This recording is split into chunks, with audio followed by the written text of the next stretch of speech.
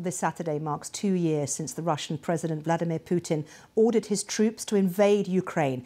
In that time, the Russian military has faced huge losses. The latest BBC estimates suggest over 110,000 have died.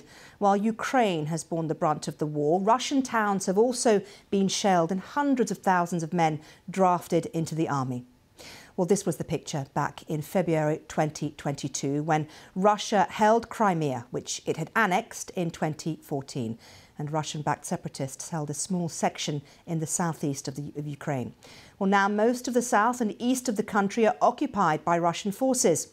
Our Russia editor, Steve Rosenberg, has been looking at the war and how it's changed the country and the people. They are 2 years that have changed Russia and set the country on a darker path. 2 years of war and heavy casualties, mobilisation and mutiny, and repression. Alexei Navalny, dead in prison.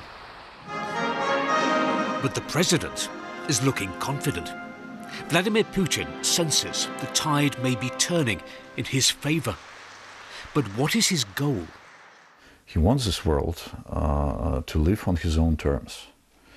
I don't think that he wants to some kind of a takeover of Poland or Baltic states or Western Europe.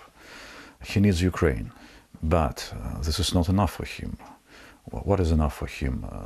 This world must accept his rules, must accept his vision of the world. How things have changed. There was a time when Russia and the West were talking about cooperation, partnership. The Putin I met with, did good business with, established the NATO-Russia Council with, is very, very different from this almost megalomaniac at the present moment.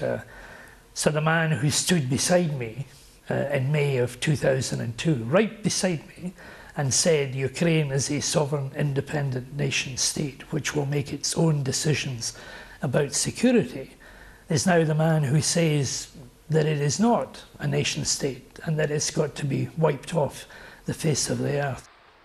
Vladimir Putin once said to me at a press conference that Russia was squeaky clean. Nothing's changed.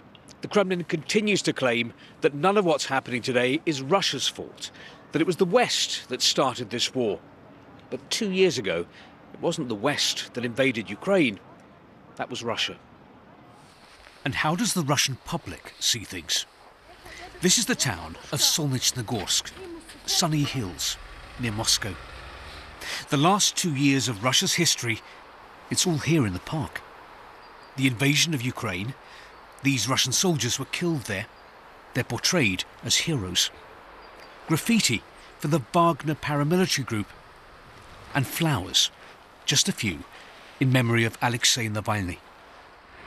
For the residents of Sunny Hills, in 2 years, life has changed. Our factories are making things now that we used to buy abroad, and that's good, Lydia says. But I'm sad for the young men, for everyone who've been killed.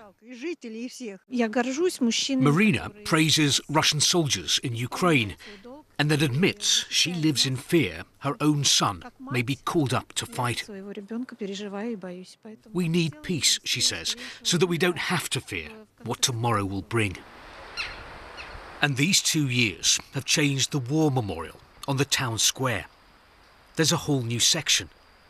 Dozens of names of local men killed in what the Kremlin still calls a special operation, not a war. Steve Rosenberg, BBC News, Moscow.